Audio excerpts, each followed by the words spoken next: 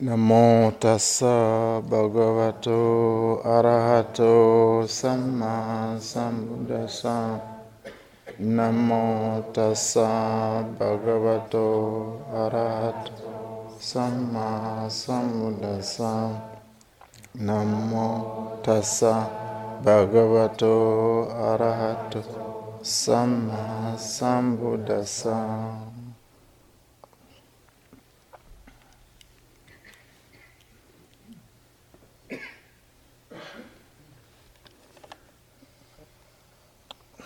Dharma friends, today I'm going to talk about bringing balance in our life.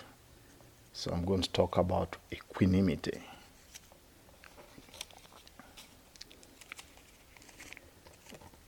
You may ask, where is the equanimity in the central teaching of the Buddha, the Noble Eightfold Path? Actually, I've found out it's all over. It's all over. In each of the Noble Eightfold Path, you can find it if you look closely. But of course, the Buddha mentioned it in a specific way. In the Brahma Viharas, we have equanimity. It's called Brahma Vihara Upekkha. So there are so many kinds of equanimity actually found in a post-canonical literature. That's the literature that evolved after the Buddha passed away. Many commentaries and all that. Visuddhimagga is one of them that mention 10 kinds of equanimity, upekkha. I could give 10 talks about upekkha, but that will test your equanimity. What I'm just going to do is to pick out something that's relevant for you, and this is how it goes.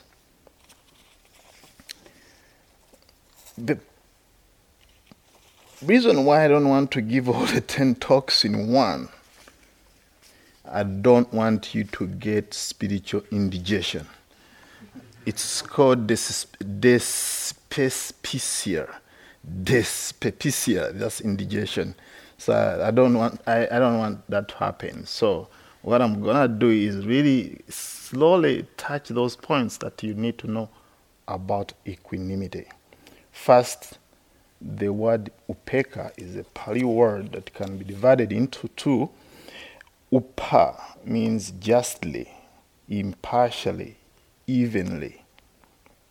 And the ikka there means to see or to view or to look, coming from the verb which is called ikkati in Pali, which means on looking.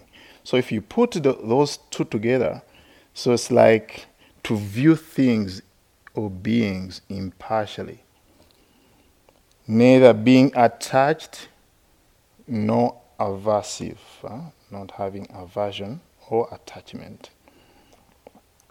It's a balanced state of mind. It's an impartial attitude of the mind, actually. That's by way of definition. I'll just outline those 10s, just outline them, and so that you know where they are in the scheme of Buddha's teaching. So there's Bojjhanga Upekkha, maybe I should use even English names. So this is Upekkha, the 7 factors of enlightenment is one of them. Also, we have upekkha related to jhanas. In the 3rd jhana and the 4th jhana, we find also equanimity there. Since I'm not going to talk about them, I just outline them for you, just mention the name. There's also purity of mindfulness due to equanimity. That's called parisuddhi upekkha. Also, is another kind of upekkha. Another one is 6-limbed upekkha. That's about when you face objects which you wish or unwished for, then you have a cultivation, a state of mind where you don't mind actually whether it's object that I want to see or not. This is more of a high evolved kind of equanimity, which is possessed by people who are enlightened, who have overcome what we call asavas, which is inflows or outflows. These are mental state. It's called mental defilements. And there is also what we call upekkha as a specific balance, just in a general way of balancing, seeing things in a balanced way. There's also Vedana upekkha, that's about feelings, neither pleasant nor unpleasant feelings, another kind of equanimity. There's another one which is actually called virya upekkha. Virya upekkha, that means balancing the energy, not too much energy, not too little. Because too much energy can cause restlessness and too little can cause sleepiness. So we have also vipassana upekkha, that's seeing things rising and passing away. When we practice meditation, we see things rising and passing away. Then we have sankhara upekkha, that's a really, really high up there. It's really seeing all conditioned phenomena rising and passing away. So I think just know that there are 10 kinds of equanimity. So I'm going to talk about vipassana upekkha, that's upekkha related to wisdom, and then about the 8 world winds, and then about upekkha we see in Brahma Viharas. I think that would be enough for today. Now, equanimity.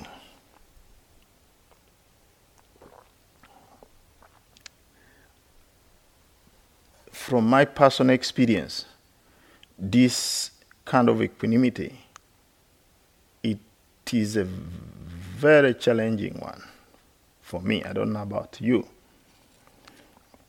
I grew up in Uganda, so when you grew up in Uganda, you are all the same. Nobody really cares whether you are tall or short. People don't care. So I went to India to study in 1990. I'm telling you, at the airport in Bombay, the people were surrounding me as if I'm falling from heaven. And then they were touching my hair. And they said, "Oh, your hair is curled. Is it too hot in Africa?" I said, "No. The weather's pretty good there, actually. It's even actually better weather than India." So they were sympathizing with me, this kind of hair.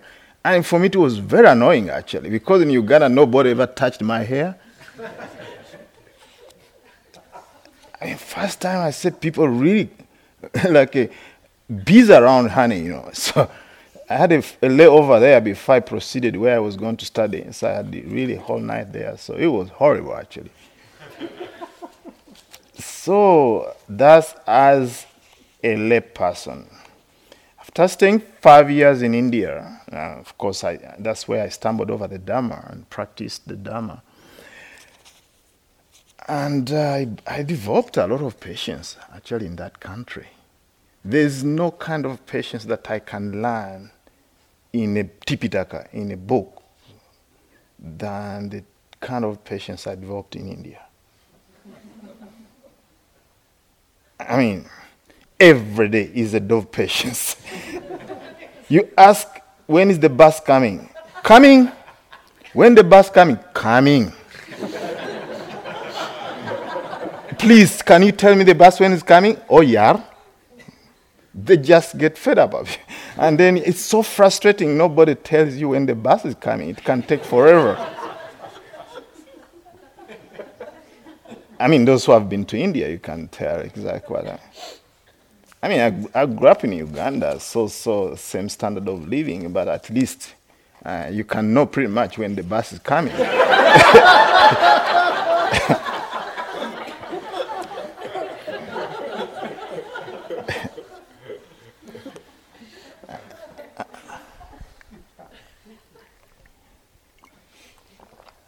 Now, I lived in India, in South America, then came to the United States. I became a monk, finally. I stayed in a monastery for almost 8 years in West Virginia, protected. Of course, I used to travel a little bit until after September 11th. Then things changed the way how to travel here in the United States, as you know. Then as a monk, that's when my traveling picked up, actually, when like 2005, actually, I had an incredible schedule of traveling around, teaching and all that. And then I went to the airport. One time I was going to teach at the Rock, Spirit Rock. We call it the Rock. I was going to teach there, and then it was a POC retreat, and then for some reason I got lost, and I came to the airport. I ran out of time. I was about to miss the flights, and then I went to these checkpoints, and then they told me, male assist, you are going to be checked. And then I said, okay, but my flight is leaving now. I said, no, we have to check you. You're putting a lot of clothes, kind of bed sheets, actually. To them, I think it's bed sheets. It's not robes. So I waited there, and then I can see aversion arising because I'm about to miss the flight. I'm going to be the first person to give the refugees and the fire precept. I'm already programmed to be a part of the opening day at the Spirit Rock, So finally, the person came to check me. It took ages for that person to come to check me. And then as a monk, I said, what am I going to do if I miss the flight? Nobody is there waiting for me. And this person came finally and started checking me. I was going to say, please, I'm a monk. I cannot carry any weapons. Please. I keep 227 precepts. You are not going to find a knife. I wanted to do that, and I could see the blood pumping. And as a monk, actually, it's very difficult to lose it because sometimes you feel that you're about to lose it. And then you look at the robes and say, oh, I'm a disciple of the Buddha. Forget about it. Actually, it pays to also those people who have these things around. Actually, they're good reminders, If you don't have a robe, you can have that thing around you. The Dalai Lama always gives those around things. I decided to have equanimity, actually. I remembered that moment to have equanimity. So every time he told me, stretch like this, I said, oh, this is gymnasium. Then he said, can I pat you, can I really touch you? I said, of course, it's all yours. And then I said, oh, this is a good massage. Actually, because I was really feeling furious that I'm going to miss the flight, so I decided to have equanimity. And then he said, okay, please sit down. I said, again, I'm sitting down? And he started, can I pat your feet? I really felt that I'm really going to lose it. I said, oh, this is what's it called? Reflexology. Thank you very much. Then I went to my flight, actually, literally running, actually, to catch my flight. And then I said, oh, I've got meditation in airport. Ever since, I have made my meditation in airports about equanimity. So equanimity is actually changing our attitude, not changing the situation. I could not stop the person to check me, but I shifted my attitude. It's very, very important. Now I'm going to talk about 8 worldly winds, 8 dhammas. In Pali, we chant them many, many times in Mangala Sutta. Puttasaloka damehi chittaya sanakampati asoka viraja kema eta mangala uttaman. This means a mind unaffected by the 8 worldly winds. It is soulless, it's stainless, and it is secure. So this is part of Mangala Sutta, and they say this is the greatest blessing.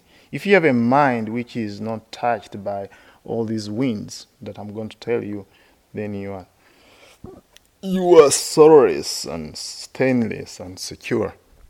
One could expect that's the mind of an arahant, but we can somebody who has attained enlightenment, but we can actually try as much as possible to actually practice this way, so that the mind is not tormented by the winds, the worldly winds. So they are coming in pair, like pleasure and pain, gain and loss, praise and blame, fame and disrepute. So these are the winds that are blowing all the time. So the first pair, like let us take the positive ones, and the pleasure, gain, and praise and fame. We're always attracted to them. We want them. But the other pair, the other side of pain, loss, and blame and disrepute, we don't like it. We don't like those winds.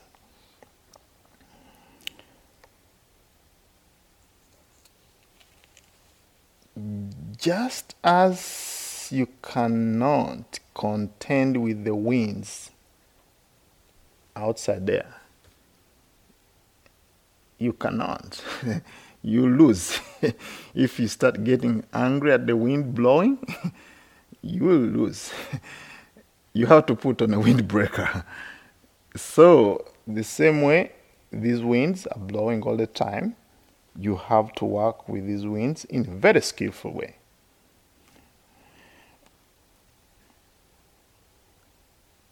Recently, there was a changeover, and we gained the new yogis here.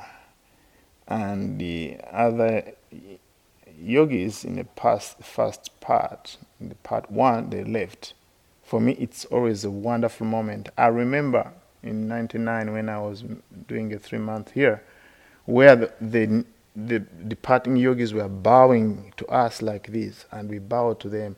For me, it is amazing, really, how you feel with these people who you've not been talking to. Really, you feel that you have lost them. Really. And then new one come and you gain them. So actually, you really actually have to balance your mind. You have to balance your mind so that it's not taken, it's not swayed by the coming and going. It's very, very important. Pain is also very common in meditation. You can't stop pain from arising, and you cannot extend pleasure. It's just wind that arising from time to time.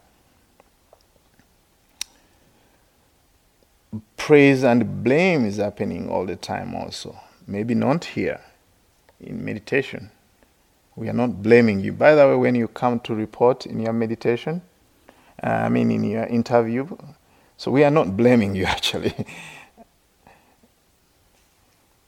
We are just actually listening, supporting your practice. But sometimes be careful, because sometimes a teacher might be saying something and say, is it blaming me or not? So it's very, very important to watch out our tendency to think that people are blaming us.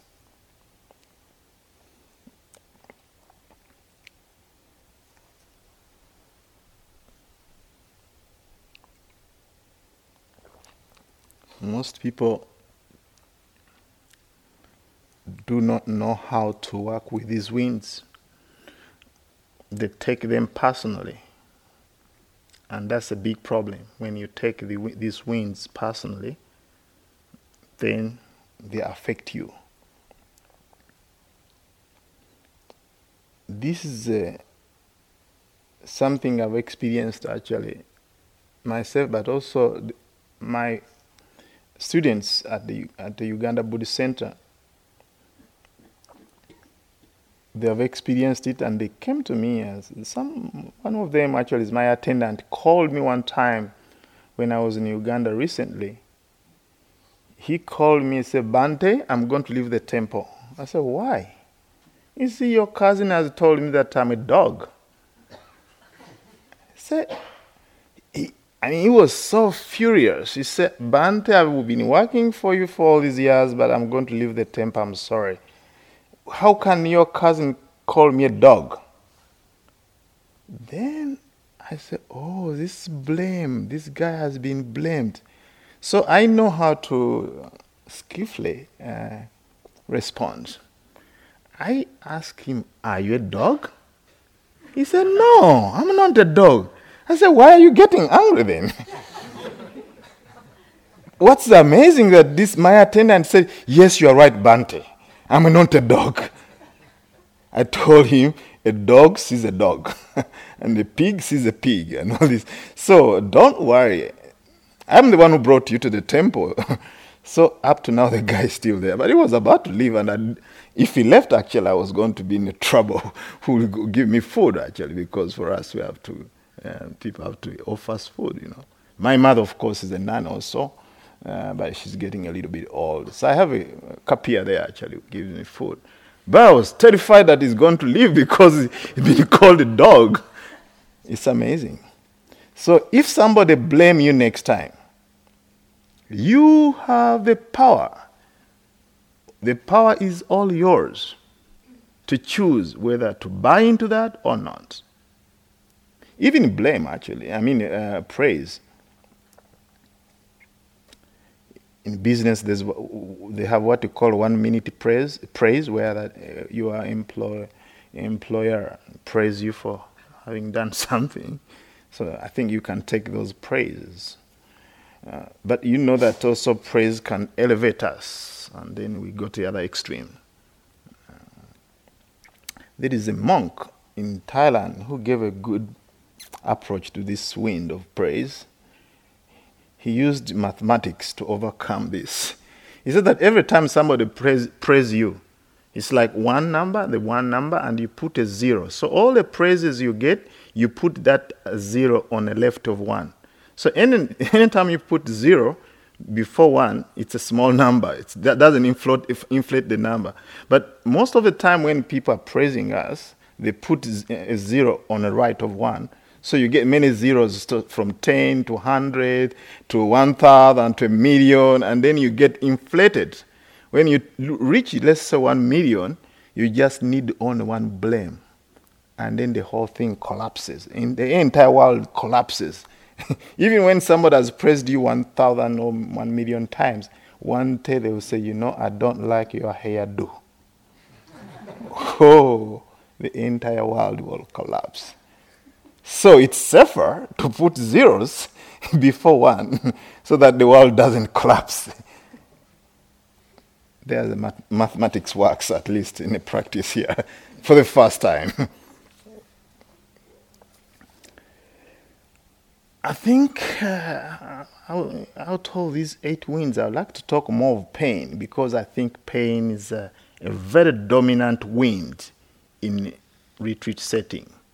I don't know about you, but I think if I remember during my practice at Tathagata Meditation Center in California, I went through a lot of pain. So that now it's motivating me to really talk more about the wind of pain, how we can use it. We can use equanimity to deal with pain. I think all these instructions that we have given you actually is about equanimity. It's about equanimity.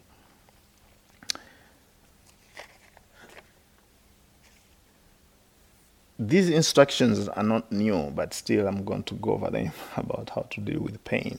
I'm sure you know already.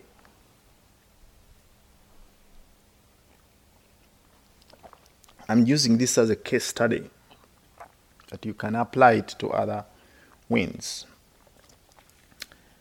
Pain.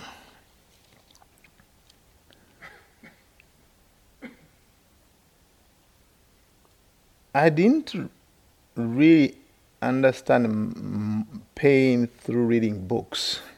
I really went through lots of pain, but physical pain mainly. I lifted things at UMass. One time I stayed at UMass there in Amherst. And I kind of hurt my leg, lifting beds and all that. So then when I went to become a monk, I had a lot of pain actually from lifting things. And then I sat in a monastery, and I was trained by an assistant to Sadhu Pandita. So you can expect he was tough. He was a tough monk in terms of training. So in Tathagata Meditation Center in San Jose. So when I went there, the first thing he asked me, how long did you sit? I said 45 minutes. He said, you can't sit 1 hour? All the people sitting 45 minutes? You are training to be a monk and you can't sit for 1 hour? So I say, wow, how am I going to really do that? So I started extending my seat to 1 hour. And when I went there, I sat for 1 hour. I said, you can't sit for 1 hour and 30 minutes? Then I kept on going and sitting, and I was going through a lot of pain. I lost equanimity. Even the equanimity I had learned in India and all this, I lost it. One time when I had to really hit the 1 hour and 30 minutes, pain came and I was sweating. I was really sweating. But I wanted to see how I can sit for 1 hour and a half. One thing came to my mind, okay, why don't I change a relationship with this pain? So whenever pain came, I would do like this. It was in the knee here. I would just say, oh, my friend, oh, there you come again. It was amazing how I sailed through pain and broke through just by changing relationship. Because every time when the pain came, I was reacting. There was some kind of reaction whenever pain came. But changing my relationship, oh, my friend. Okay, I was saying metta to myself, oh, may I be free from pain. Oh, you are my friend. You have come again. Here you come. So I'm telling you, I really related very well with pain. Later on, I learned some insights how to break pain into even different elements, the 4 elements that we have already studied. You break pain into 4 elements, and it's kaput. It just actually changes. You just watch different sensation, hardness, softness, and throbbing, and it just changes. Okay, so the instructions that we have here is when pain comes, recognize it. That's the first thing. Recognize it as pain, pain, pain, pain. And sometimes know when it's absent. When we do that, we are actually practicing equanimity because we are mindful, we are observing. We are observing. The second instruction is to have a proper attitude. The proper attitude is not reacting but responding. This is very, very important. This can make a difference between freedom and being in bondage when you have pain. This reaction actually came many years ago when he was, according to neuroscience, when we lived in a world with animals, we had to really develop this kind of reaction. We have to avoid lions, and we have to really reach out for food, and hunting, and all these things. So it's a kind of old reaction that we have through evolution. And when we meditate, we still kind of use the same kind of reaction to watch the stuff that is happening in our experience. So the best way is actually to respond. When you respond, then actually you have equanimity. There is a difference between reaction and responding.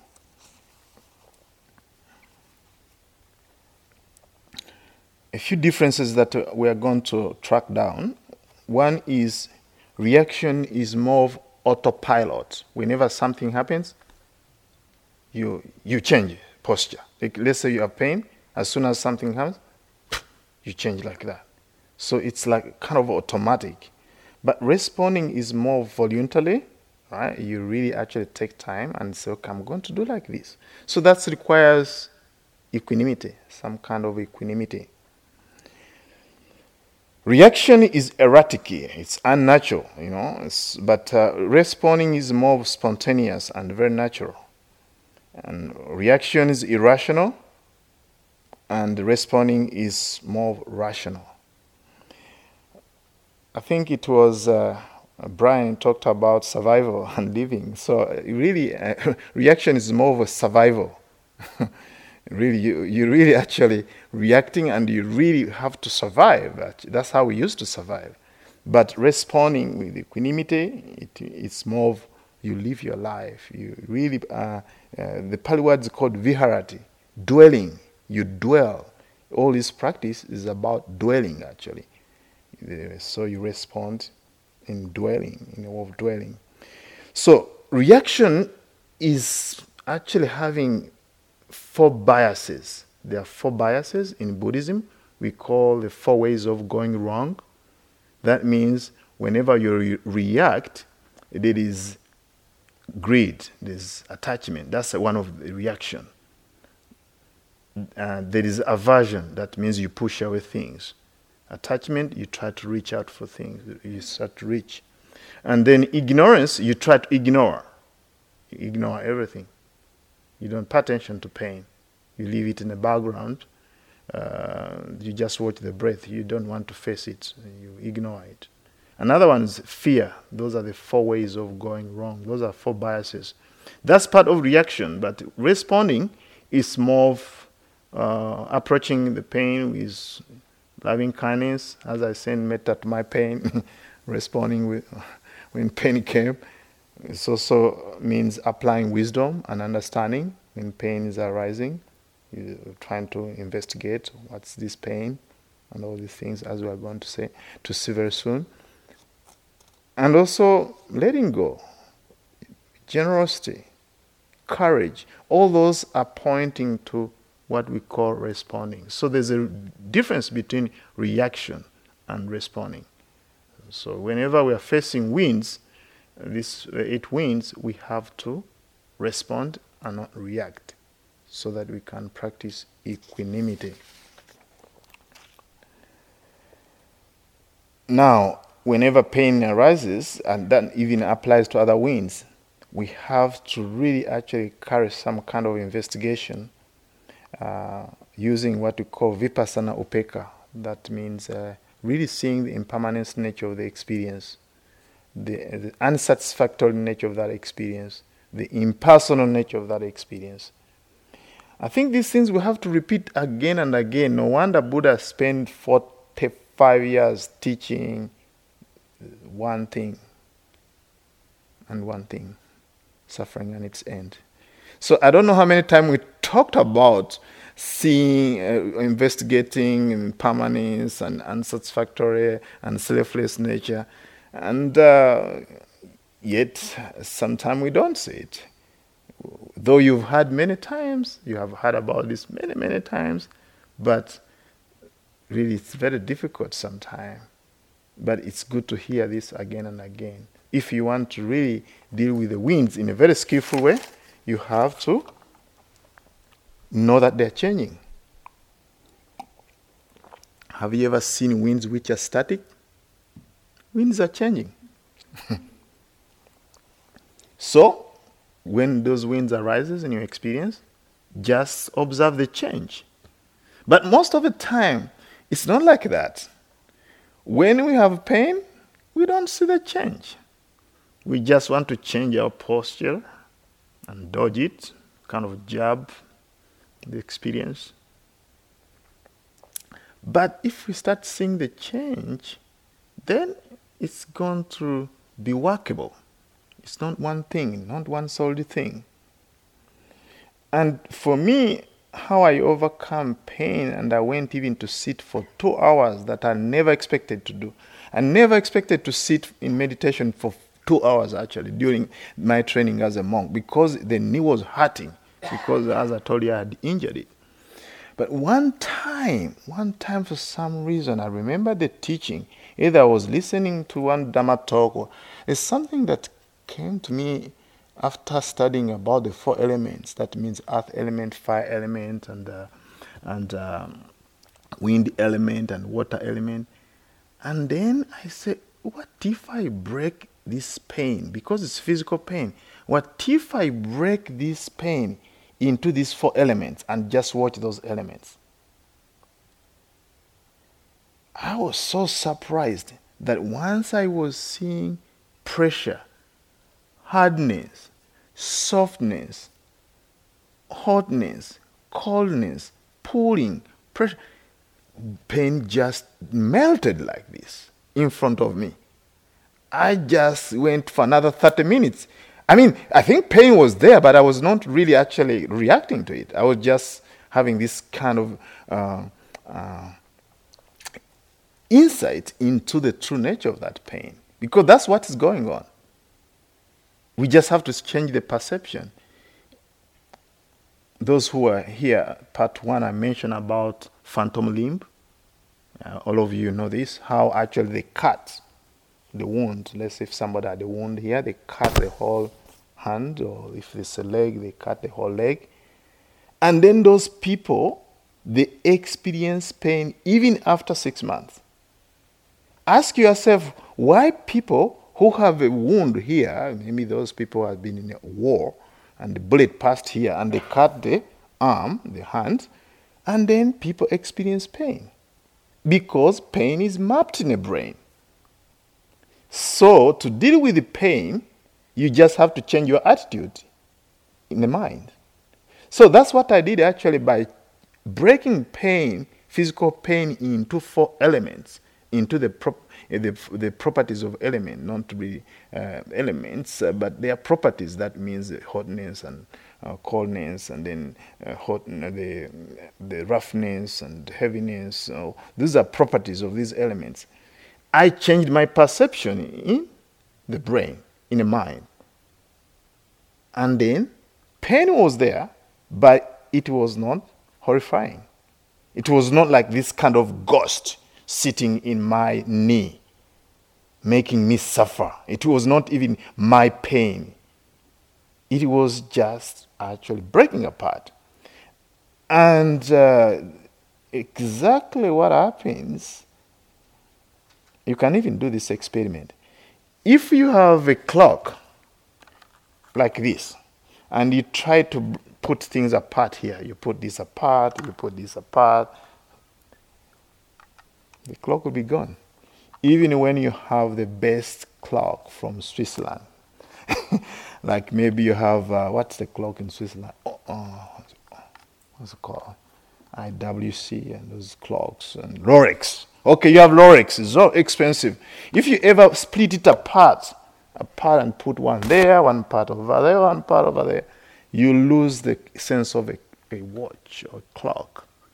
It's not there anymore. So that's what we do actually, whether it's emotional pain, whether it's physical pain, try to split it apart. That's actually the instruction we give you, is to spread everything apart.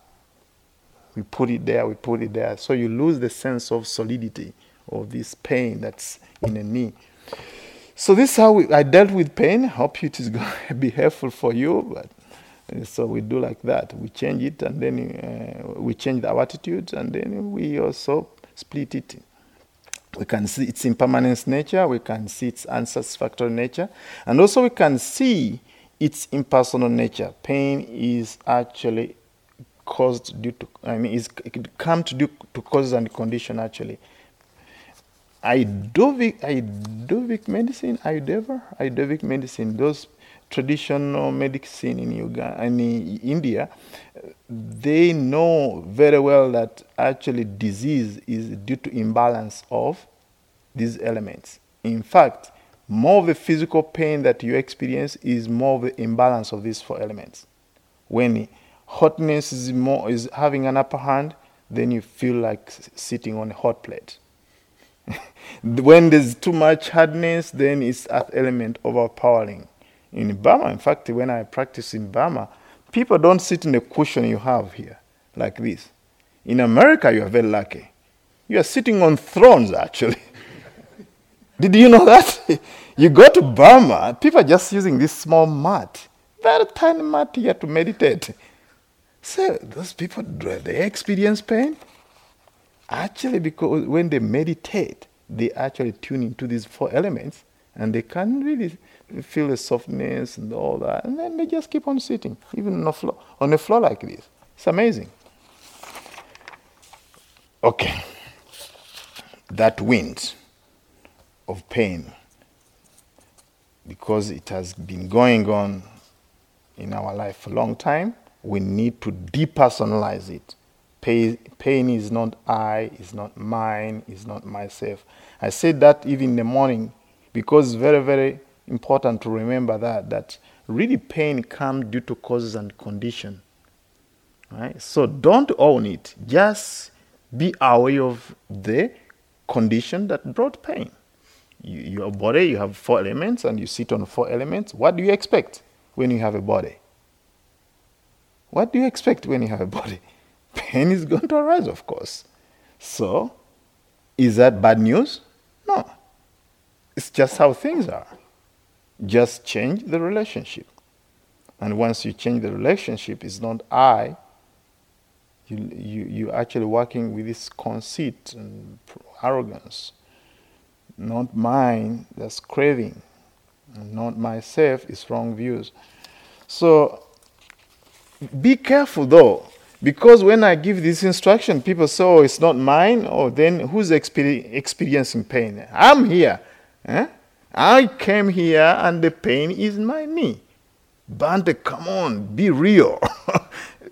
I'm experiencing pain. Actually, we have to understand things on two levels. One is a relative level. Yes, there's no doubt about it. You are sitting there, in a relative sense, you are experiencing pain. But in ultimate level, really pain is a process. So we want to stay on ultimate level other than being on a relative level and personalize things. I think we should go to another upeka. It's getting out of time. As I told you, only one upeka has taken us this long. I don't know. Okay, let's go to another upeka for the sake of time. So there's another kind of upeka, which is called, which we find actually in four Brahma Viharas. Metta, there's loving kindness, there's compassion, there's appreciative joy. Then there is what we call equanimity that we find there. So it is a mental quality of the heart and mind which has a balance as regards to beings, right? So seeing beings impartially.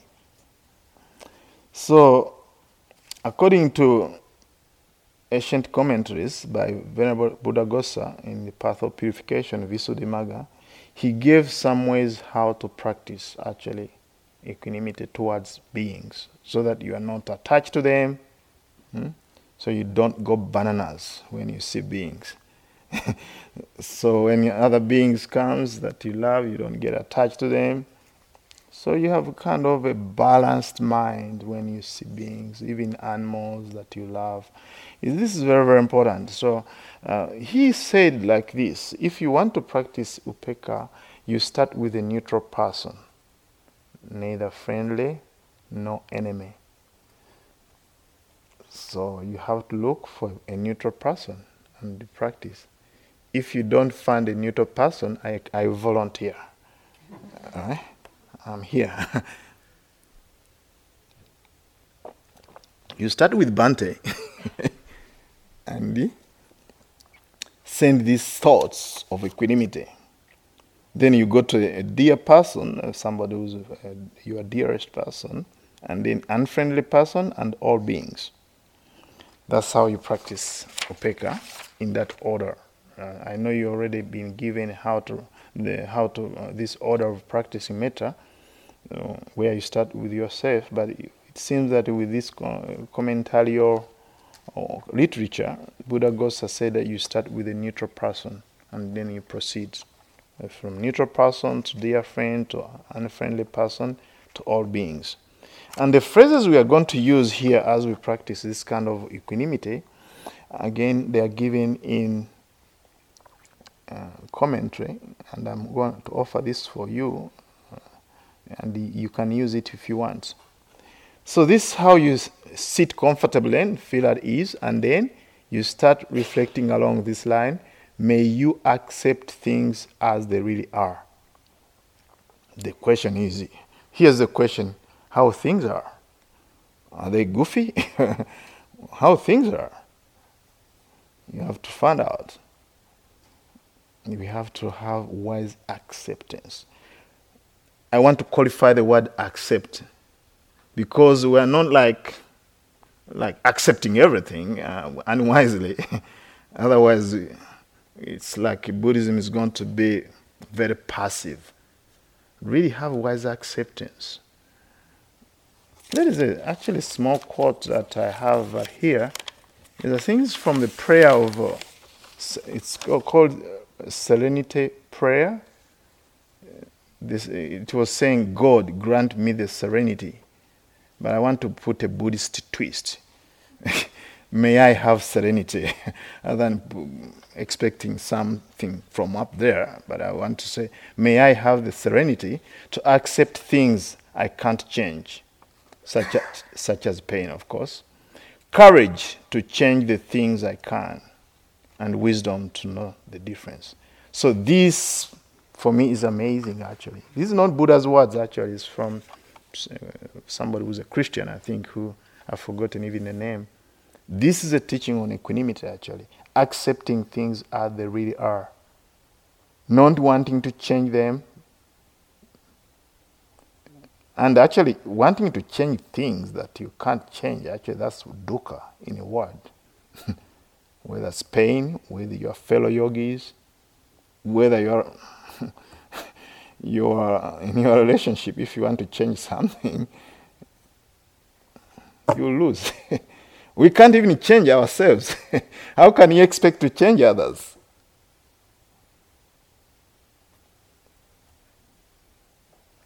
That's a question.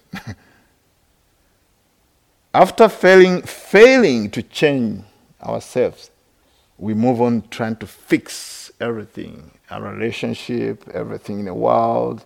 We want to change teachers, we want to change our fellow yogis, we want to change the cushions, we want to change everything. We are changing freaks. Every time we're freaks, changing. I want change, a mind state.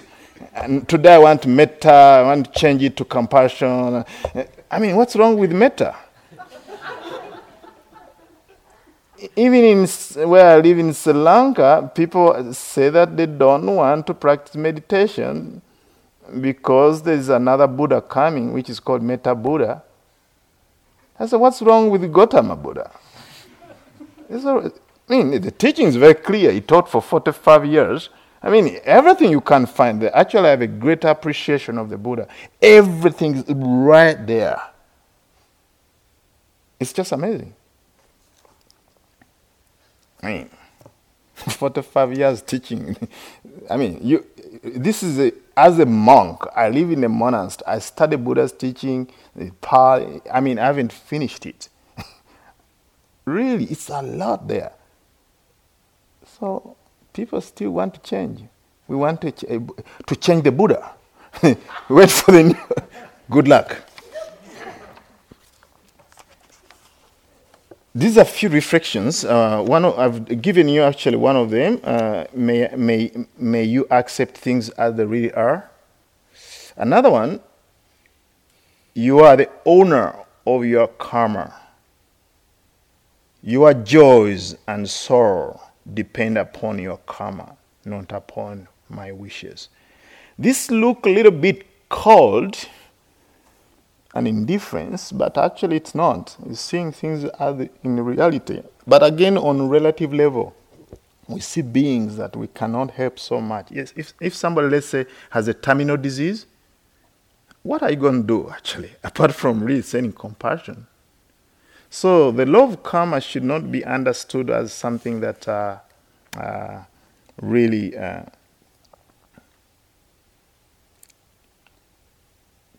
causing harm, because misunderstanding it you can misunderstand it and then you miss the whole point about the Dhamma. Of course, somebody will talk about the law of karma, but I just want to tell you that karma is simply evolution, and anything that we do intentionally with greed, hatred, and delusion and its opposites has a potential to bring its fruits. It has a potential to bring the fruits, which is called karma vipaka. So we have to understand that. So the teaching of karma, of course, is a proximity cause for equanimity to arise. Remember that when we reflect on the law of karma, the equanimity is going to arise.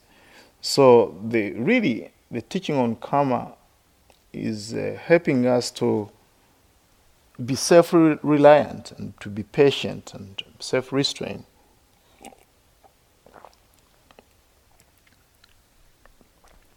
But what I want to mention here is that not everything is caused by karma. That's another extreme. Another extreme to think that nothing is caused by karma. So we allow other causes and conditions that are there for things to happen. I give you an example.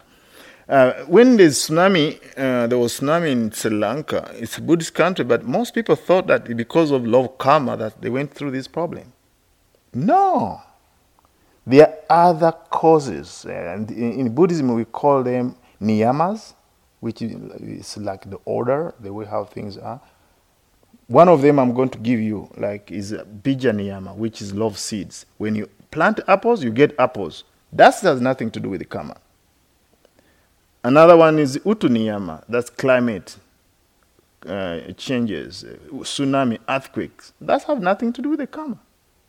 Dhamma niyama, that means how things changes, impermanence, unsatisfactoriness, and unsafe. This is not about karma. So how things are. Even the Buddha said, whether he comes to existence or not, that's how things are. Things are impermanent, unsatisfactory, and no self, of no self. There's chitta niyama. Chitta niyama means minds, psychic laws, basically the way how you see something, and then eye consciousness arises, then feeling arises. That's a process according to chitta niyama. So when we talk about the law of karma, don't say, what about all the injustice in the world? No. Actually, we accept that there's something happening in the world. So not everything is caused by karma. Again, I don't know whether I've opened a can of worms talking about karma, because it's the most misunderstood teaching. Then people say, are you justifying injustice because of karma? No. I'm not justifying anything here. I'm just telling you to understand that certain things are caused by karma, others are not. So that helps us to have equanimity, so that we don't go on the other sides.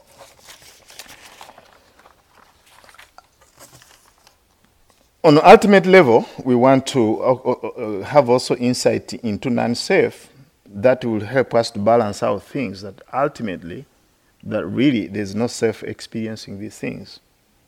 There's no self. Somebody will talk about anatta, non-self. This is not the time to talk about it, I think. It's another big talk.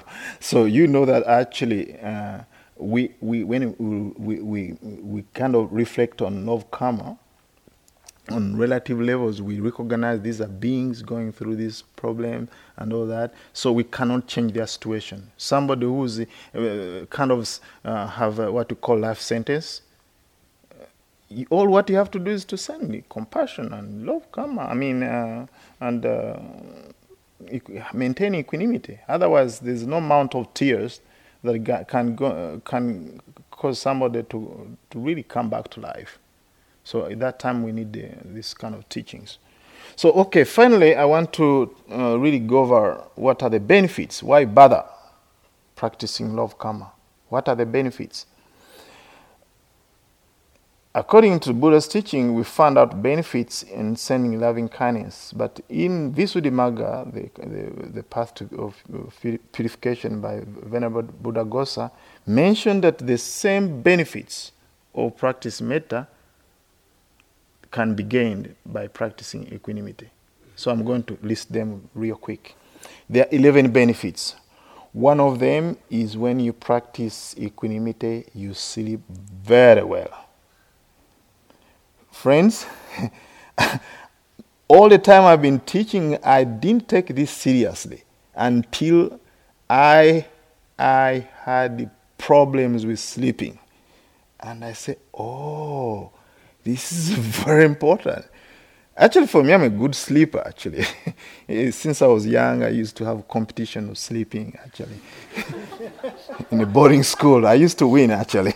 I would sleep, actually, from... we are in a boarding school, and on the weekend, we are exhausted. And I would sleep at around 10, and we say, who's going to really wake up, the last person to wake up? And guess what? I was the last one. I would sleep until 1.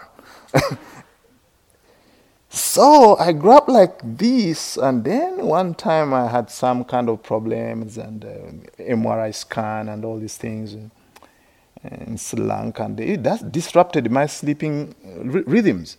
I'm telling you, it's so painful not to have good sleep.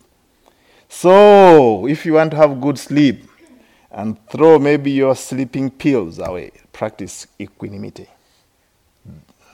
It's cheap. Just keep at it. Another benefit, you wake up in comfort. You are not so tired and all this because your mind is fresh. Because sometimes when you have all this anger and attachment, sometimes you don't have equanimity and balanced mind, and then you can't sleep, and then that means you can't sleep, and then when you wake up, you're grumpy, really. So you wake up in comfort. And also, one dreams no evil dreams, right? You dream Dharma dreams, sweet dreams. So I call them Dharma dreams, actually. You dream like meditating here. Oh, everything's going very well. You have equanimity, and you're like a vegetable, all yogis who are walking, they don't bother you. New yogis who are coming, you don't mind, actually. So you dream, actually, everything is just okay. Actually, the first book I read about Buddhism was a Zen teacher, actually. He said that it's okay. It's okay. Everything, it's okay. So every time this thing came in my mind, oh, it's okay. It's okay. I have pain, it's okay. So for a long time, this was my meditation, actually. Yeah, I've forgotten that Zen teacher. It's called Everyday Zen. It was very helpful in 1994. Another benefit, fringe benefits. One is dear to human beings, right? So you have friends. You don't hate people. You don't hate your fellow yogis. You don't hate yourself. All beings, all human beings. One is dear to non-human beings, like dogs and bears and all these things. Black bears. I'm talking about black bears, actually. Just about everything, non-human beings. I met a bear, actually, but there's not enough time to tell you about it. 3 bears in 1 year. I don't know whether because I was practicing equanimity, but for some reason. 7th benefit, actually the 6th benefit, deities, devas, guard one, they guard you. So I don't know whether you believe in but they are devas, which are heavenly beings. But you suspend your judgment if you don't believe in this kind of stuff. Number 7 benefit, fire, poison, and weapons, they do not affect one. They don't touch you, in other words. Are you gonna believe in this?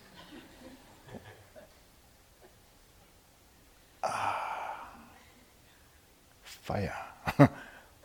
Actually, it's very interesting. In commentaries, we have a situation where actually these things don't affect people, but I'm telling you, don't take it too literally. It's figurative speech, actually. So the fire of greed, hatred, and delusion, they don't affect you. That's how you should understand. Of course, there's some situation where people actually have not been affected by bullets, but don't take it too literally. It's figurative speech. Another one is your mind gain concentration easily. And the ninth one, the expression of the face is serene, complexion bright. I know you like that. No more cosmetics. Only Dharma cosmetics of equanimity. So, another fringe benefit is one dies unconfused. You die with equanimity. And finally, the 11th one, if one penetrates no higher, like if you don't reach the final enlightenment, you go to Brahma world. That's called Deva world, where you experience lots of happiness, more than you experience here. Friends, this is about equanimity. Let us sit for a moment or two.